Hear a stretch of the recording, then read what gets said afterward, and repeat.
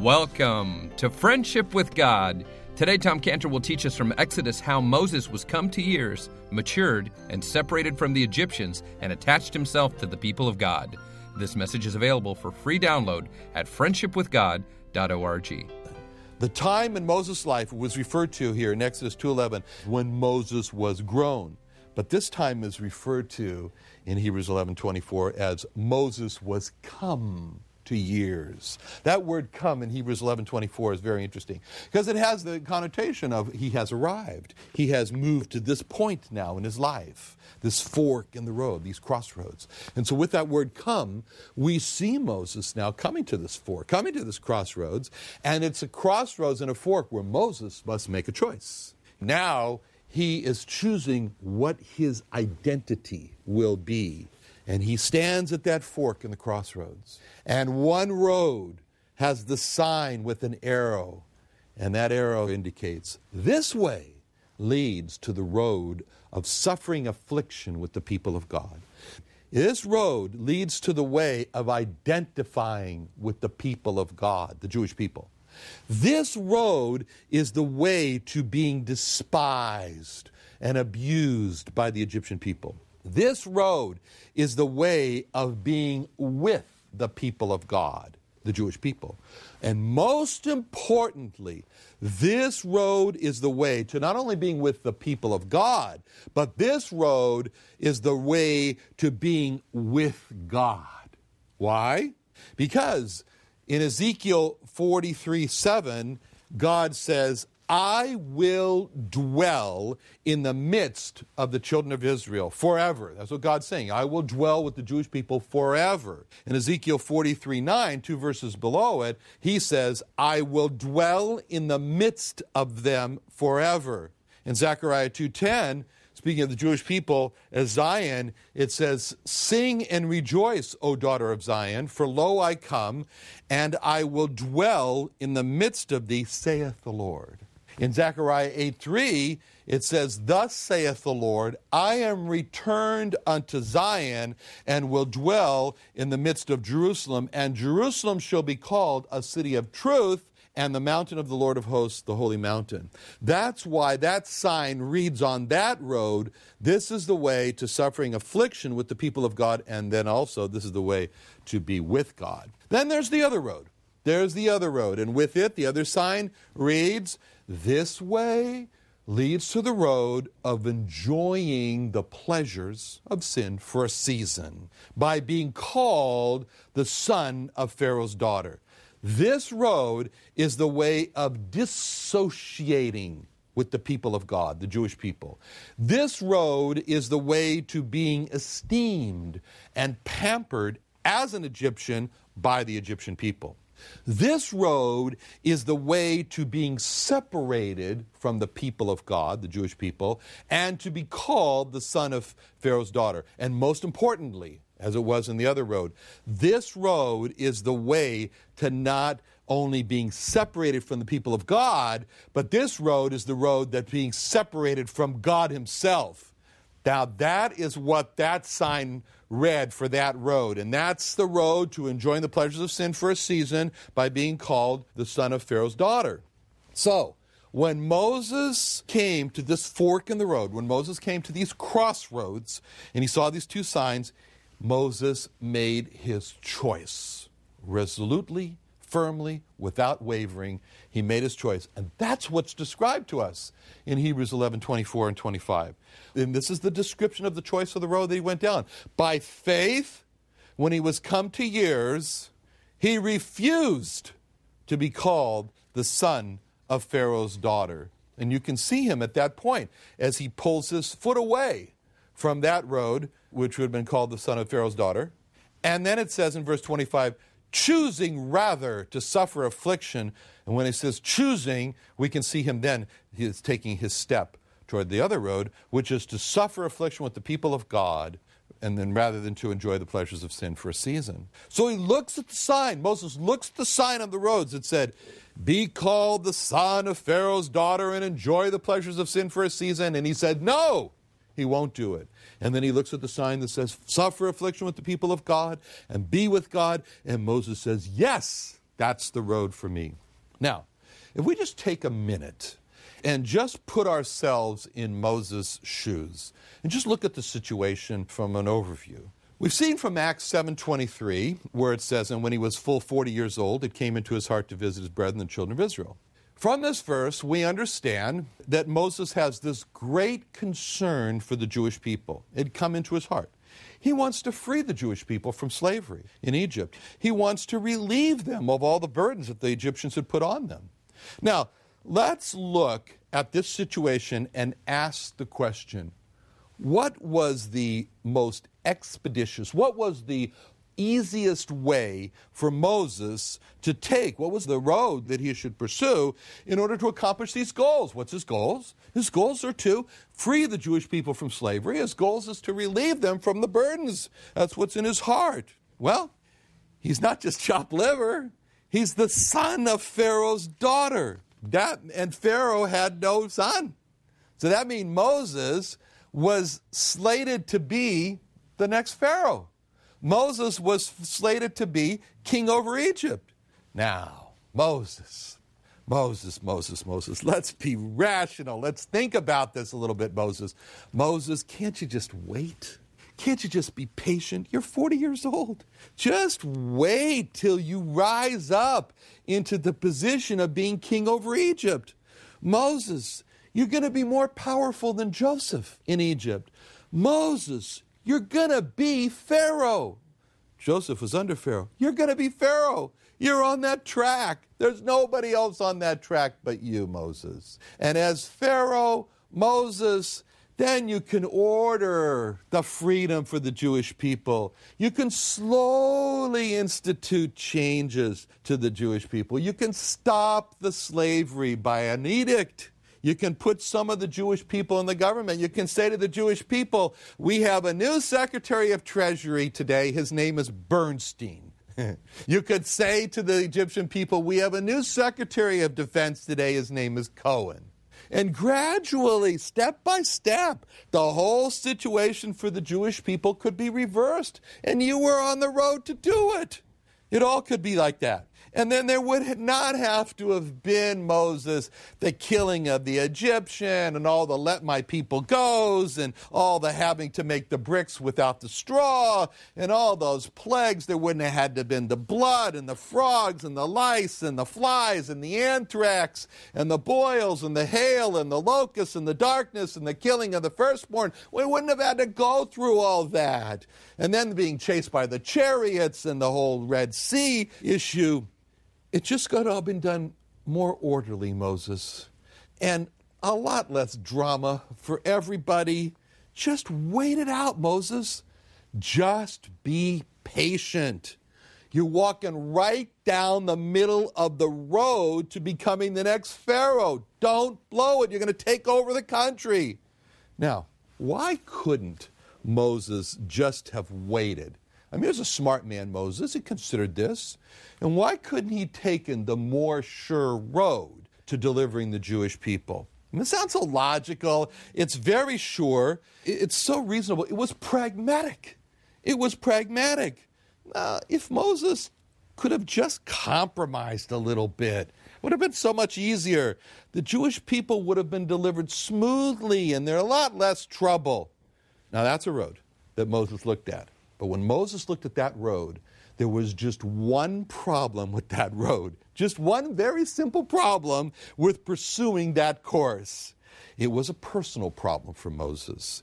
It was just too much for Moses to bear because that personal problem that he had was that in order for Moses to have delivered the Jewish people by becoming the next Pharaoh, Moses had to accept being called the son of Pharaoh's daughter.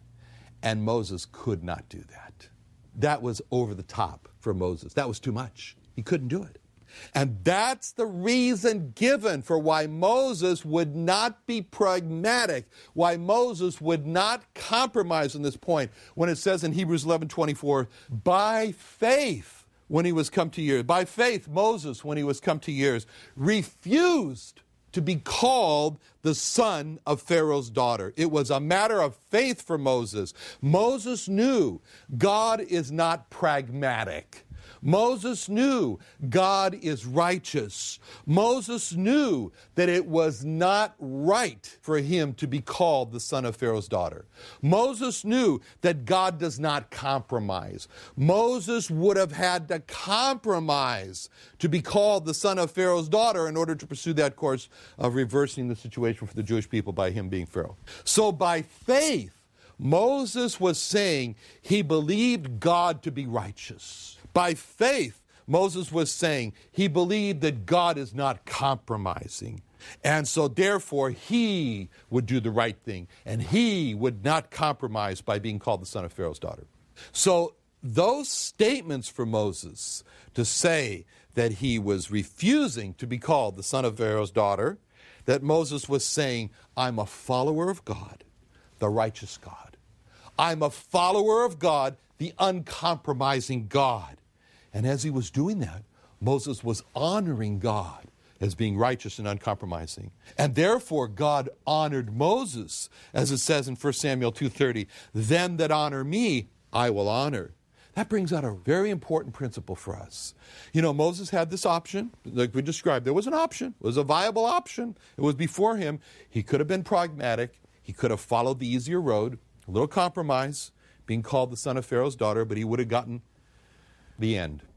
And so Moses could have said, you know, the end justifies the means. But that's never true with God. The end never justifies the means with God. For God, if the end is right, the means are right. And so Moses said no to the pragmatic way. And he said no to the easy way because he refused to compromise by being called the son of Pharaoh's daughter. And when we see in our lives the easy way, the pragmatic way, it involves having to compromise. And we hear the voice inside saying, the ends justify the means. That's the time for us to remember Moses and be encouraged to be like Moses and to refuse to compromise. And all that turmoil from being called the son of Pharaoh's daughter, it was going on inside of Moses. No one knew it. That's why Stephen used the word full in Acts 7:23 when he said, when he was a full 40 years old. That's why the word brethren in Exodus 2:11 is so important for us to understand, because with that one word, brethren, Moses was making his choice to refuse to be called the son of Pharaoh's daughter. He was saying, these people are my people. He was saying, if they suffer affliction, then I want to suffer affliction with them. And by the way, that one word, brethren, where he says he goes out to visit his brethren, and later on it says that he spies an Egyptian, smiting a Hebrew, one of his brethren, used twice that word, brethren. That's the word that the writer of the book of Hebrews and Stephen pick up on. They study, they see it, they notice it, they grab it, they pick up on it, and they understand from that word that he was refusing to be called the son of Pharaoh's daughter with that. You know, that shows us a principle in the scriptures, and we're going to see this more and more as we go on. And that is that, you know, we're going to come to a place where it's going to say, and Moses slew the Egyptian. Oh, you know, what? Says he slew the Egyptian? I'm kind of interested in that. That's all it says. It says he slew the Egyptian. Well, of course, we want to know details. What do you mean he slew the Egyptian? How did he approach him? What was the struggle like? Who hit who? Where was the blood? How did he kill him? What did he use? I mean, all these kind of details. And you know what God says? Not important. He slew the Egyptian. It shows that every word that was chosen, just like the Lord Jesus Christ, man doth not live by bread alone, but by every word, that term, every word is put there for a purpose, and other words are not put there for a purpose, so that God would have us to grab those words and ask those questions. What does that mean? What's the meaning behind those words? And that's what we see here as a principle. So the word is very important, brethren. And he was saying by using that word brethren that these are my people. If they suffer affliction, then I want to suffer affliction with them. That's just a picture of the Lord Jesus Christ as he is described in Isaiah 63, 7-9, where it says, I will mention the loving kindnesses of the Lord. Subject, loving kindnesses. And the praises of the Lord. Subject, the praises of the Lord. According to all that the Lord hath bestowed on us. Of course, he's referring to the Jewish people. And the great goodness toward the house of Israel. Subject, the great goodness of the house of Israel, which he hath bestowed on them according to his mercies. Subject, mercies. And according to the multitude of his loving kindnesses. For he said, surely they are my people. Now, when they decided to put the name over his cross, the King of the Jews, he said, yes, put it up there. This was the people who were saying, crucify him. This was the people who were despising him, rejecting him. And this is what it means when it says, surely they are my people. He never cast them off. Even in their rejection of him, he never cast them off. In fact, it says here, surely they are my people. And he says, and so he was their Savior. And this is very important. In all their affliction, he was afflicted. And the angel of his presence saved them. In his love and in his pity, he redeemed them, and he bare them and carried them all the days of old. That's who the Lord Jesus Christ is. And especially the phrase, in all their affliction, he was afflicted. In all their affliction, he was afflicted. That's why it says in Isaiah 53:4, surely he hath borne our griefs and carried our sorrows. Why did he bear our griefs? Why did he carry our sorrows? Because in all our affliction, he was afflicted.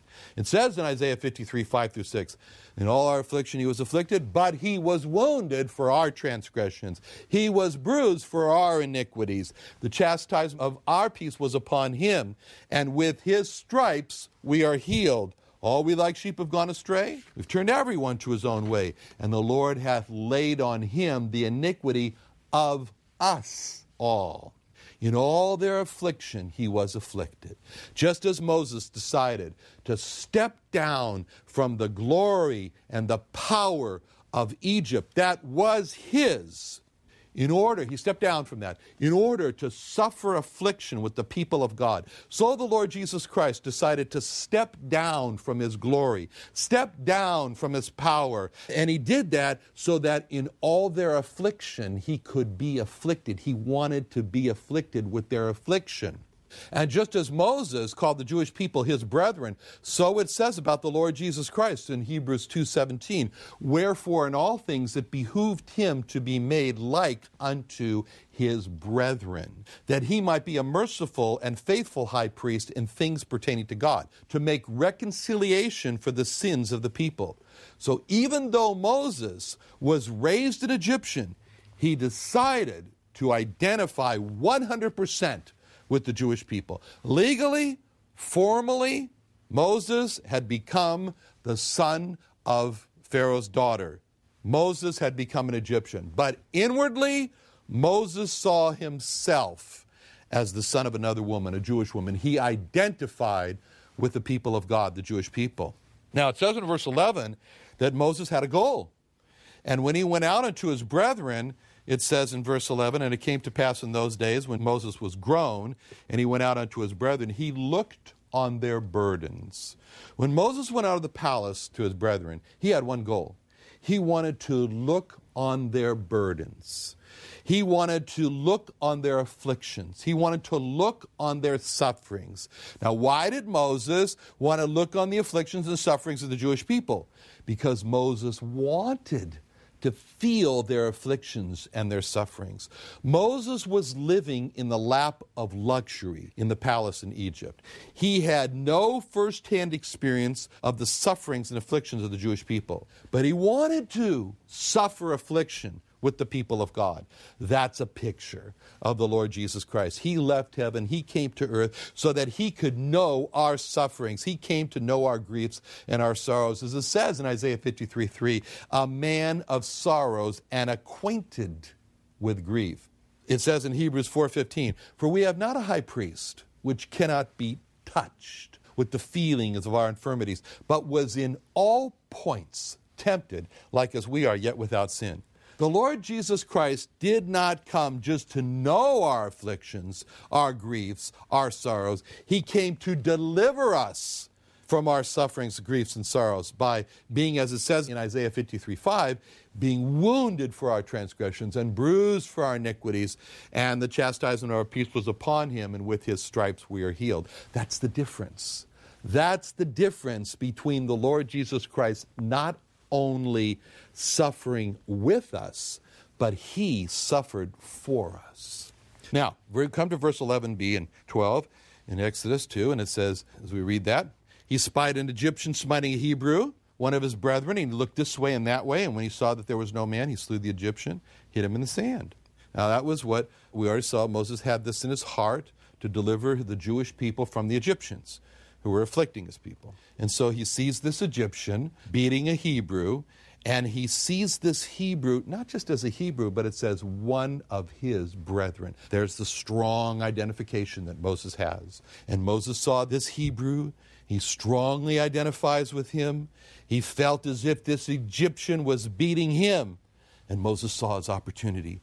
Moses knew in his heart that his calling was to deliver the Jewish people, and he knew that he was going to do it by beating back the Egyptians who were afflicting them. So when it says that Moses went out there, it says he looked this way and he looked that way, and when he saw there was no man, he slew the Egyptian and hid him in the sand. So when it says that Moses looked this way and that way, the problem is that Moses didn't look the other way, because the other way he was being watched, and Moses didn't know it. And so it says simply, as we mentioned here, Moses slew the Egyptian. We don't know how he killed the Egyptian. It's not important. What's important is what's here.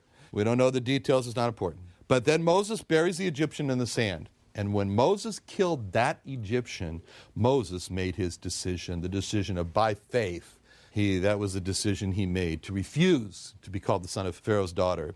And that killing pretty much sealed his decision, that he chose, he sealed his choice to suffer affliction with the people of God than to enjoy the pleasures of sin for a season. Isn't it interesting that when the Bible describes Moses' lifetime, had he taken that road, that was to enjoy the pleasures of sin, that it's described for a season.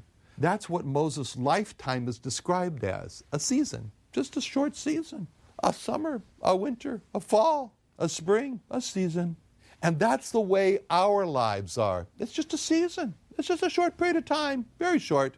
And so God says, don't make a decision to enjoy something so temporarily as for a season. Another season's coming, and that'll be all different. So that's very interesting when it says that he said no to enjoying the pleasures of sin for a season. Then he makes the decision he does. So by killing this Egyptian, Moses seals his decision. And by his decision, he's not an Egyptian. He said, I'm not an Egyptian. I'm with the people of God.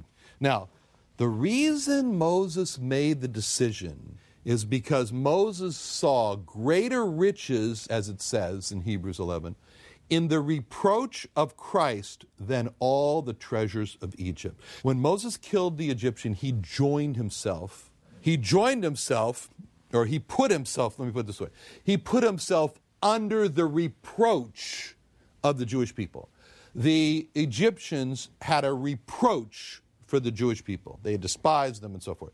And so Moses put himself under the reproach of the Jewish people. It's interesting that the reproach of the Jewish people in Hebrews 11 is called the reproach of Christ. Why should the reproach of the Jewish people be called the reproach of Christ? Because, as we've seen already, the Lord Jesus Christ dwelt in the midst of the Jewish people in Egypt. When Paul was persecuting the church, he had letters from the high priest, he was taking Christians and doing terrible things to them and causing them to be put in prison and so forth. And he was really persecuting the church. And when on the road to Damascus, the Lord Jesus Christ stopped him dead in his tracks and confronted him. It's interesting what the Lord Jesus Christ said in Acts 9:4. It describes Paul as he fell to the earth and heard a voice saying to him, Saul, Saul, was his name before it was changed to Paul. Why persecutest thou me? Why persecutest thou me? Paul was persecuting the church. So why did the Lord Jesus Christ say to Paul that he was persecuting him? Because the church is the body of the Lord Jesus Christ. And when the church was persecuted, the Lord Jesus Christ feels it as his own persecution. In the same way, The reproach of the Jewish people in Egypt was the reproach of Christ. He felt it. And that's why it says that it was the reproach of Christ. Well, that's as far as we'll come today. Next time, we're going to look at the response of the Jewish people to Moses, or to, let's put it this way, to Moses as the God-sent deliverer. Let's pray. Father, thank you so much. Thank you so much for being the God of Moses, for being the God that we've studied about today, the God who is faithful, the God who suffers with in order to suffer for. Lord, help us to worship you and love you more, Lord Jesus, because of this. We pray in Jesus' name. Amen. Thank you for joining us today. Now, would you like to be like Moses and lead a Jewish person out of bondage in Egypt? Well, you can by giving a lost Jewish person that you know a free Tom Cantor testimony DVD and booklet. Call us today at the Friendship with God radio program, 1-800-247-3051. 1-800-247-3051.